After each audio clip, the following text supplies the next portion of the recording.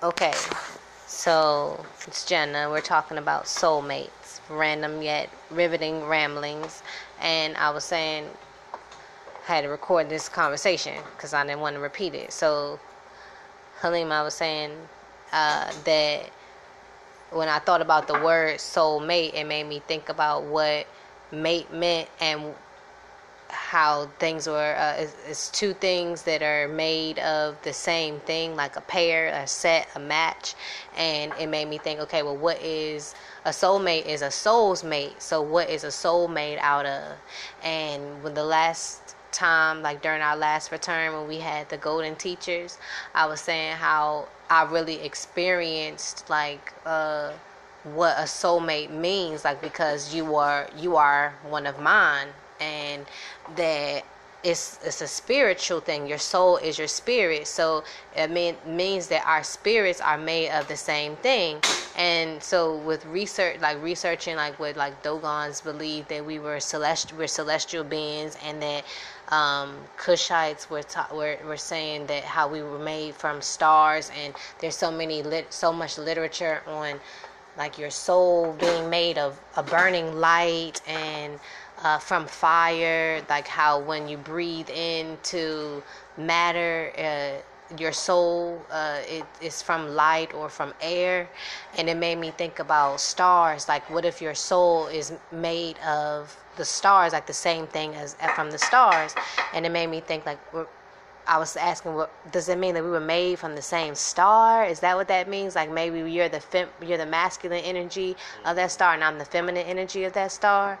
And but I don't know. It made me really like it when I remember we were laying on the couch there, and it really felt like as I was thinking that thought, that my mind was really opening up, like I was skimming the surface of some truth, like that it is like a soulmate is, especially because during my first return, I heard that saying in my head that pieces of ourselves live in other people, and that maybe that's what it means, that you're finding people, like parts of yourself that were you're like you're made from the same source. And but it just made me think more about what is our soul made of. And I remember I asked you, like I said, I wonder what your spirit looks like. That if would my spirit recognize your spirit? And it's made me think more like, what does it look like? Does it look like a light? Is it a burning thing? Is it something with a shape?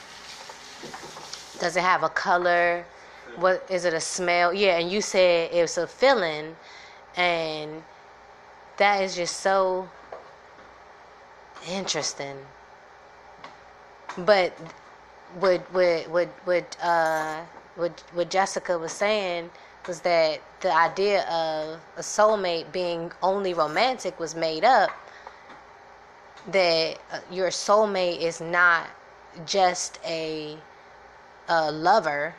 It's not your wife. It's not your wife or your husband. It's just a person that you're mated with, that is your mate. That's why I say that you are my mate instead of my husband too. And it's so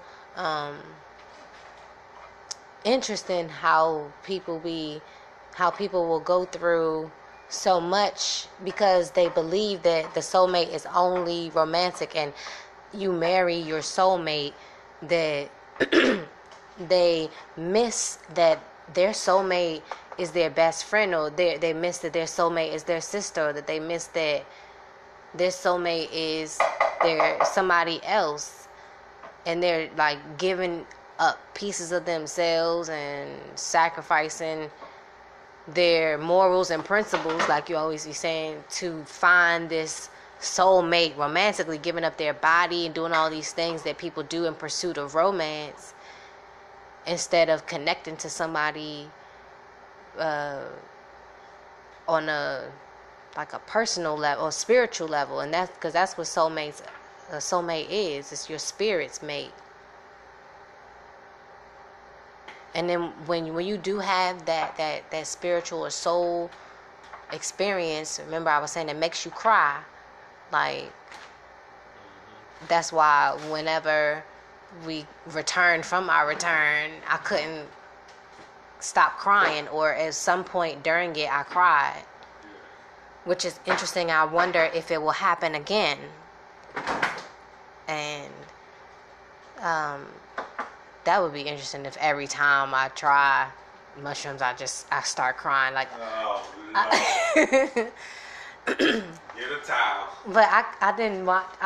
You were watching some videos of people talking about their experiences with mushrooms. Did anybody cry when you were looking at those videos, or is that just me? I wonder if that's a. No, most of those guys, they didn't cry. They had yeah. One or two of them. Yeah. I think that because it's an experience that overloads your body or surpasses your body, that is your body's response to if that is your body's response to an overwhelming experience or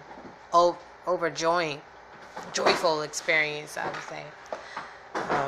Because I don't cry often. Like, I don't cry when I'm sad. I usually just get still and stare off into space instead of crying.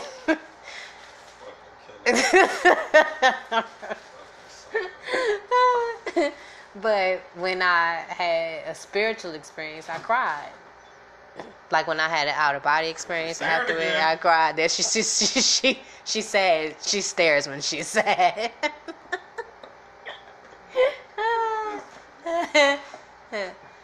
That's funny. Okay, now I'm losing it. I think that was all I wanted to say. I wrote it on the post-it. Soulmate, romanticize. You don't have only one. Oh, yeah. That's one, too. You don't have only one soulmate. Oh, look. And she just messaged me. See, it's meant to be. I was just talking about her. As she asking me about recording on Saturday. So we're going to do a podcast together on Saturday, answering the question why. Why is why such an important question? When to ask why? When it is not appropriate to know why? When it's not appropriate to ask why? How some people get offended by the question why? That's what we're gonna dig into all of that. When I ask you why, like I couldn't stand when you ask me about why when I'm driving. Why you in this lane, or why didn't you do that? Why? Because I didn't. That's not what I was feeling like doing. I try not to say that now. Right now, I'm glad. I'm doing my best. Because I don't do that when you drive, and if you just let me drive, I already feel like anxious when I'm driving. I don't need to feel judged too. Okay, so that's my random ramble.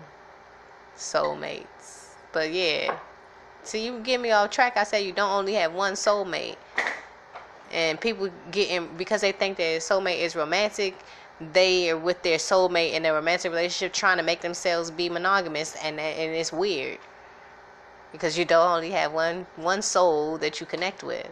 Because pieces of yourself live in other people. I mean, you may not find the biggest parts of yourself in everybody, so you may just have a small connection with somebody. But when you have the largest parts of yourself, like, those are their soulmates. All right, that's all I got. The end.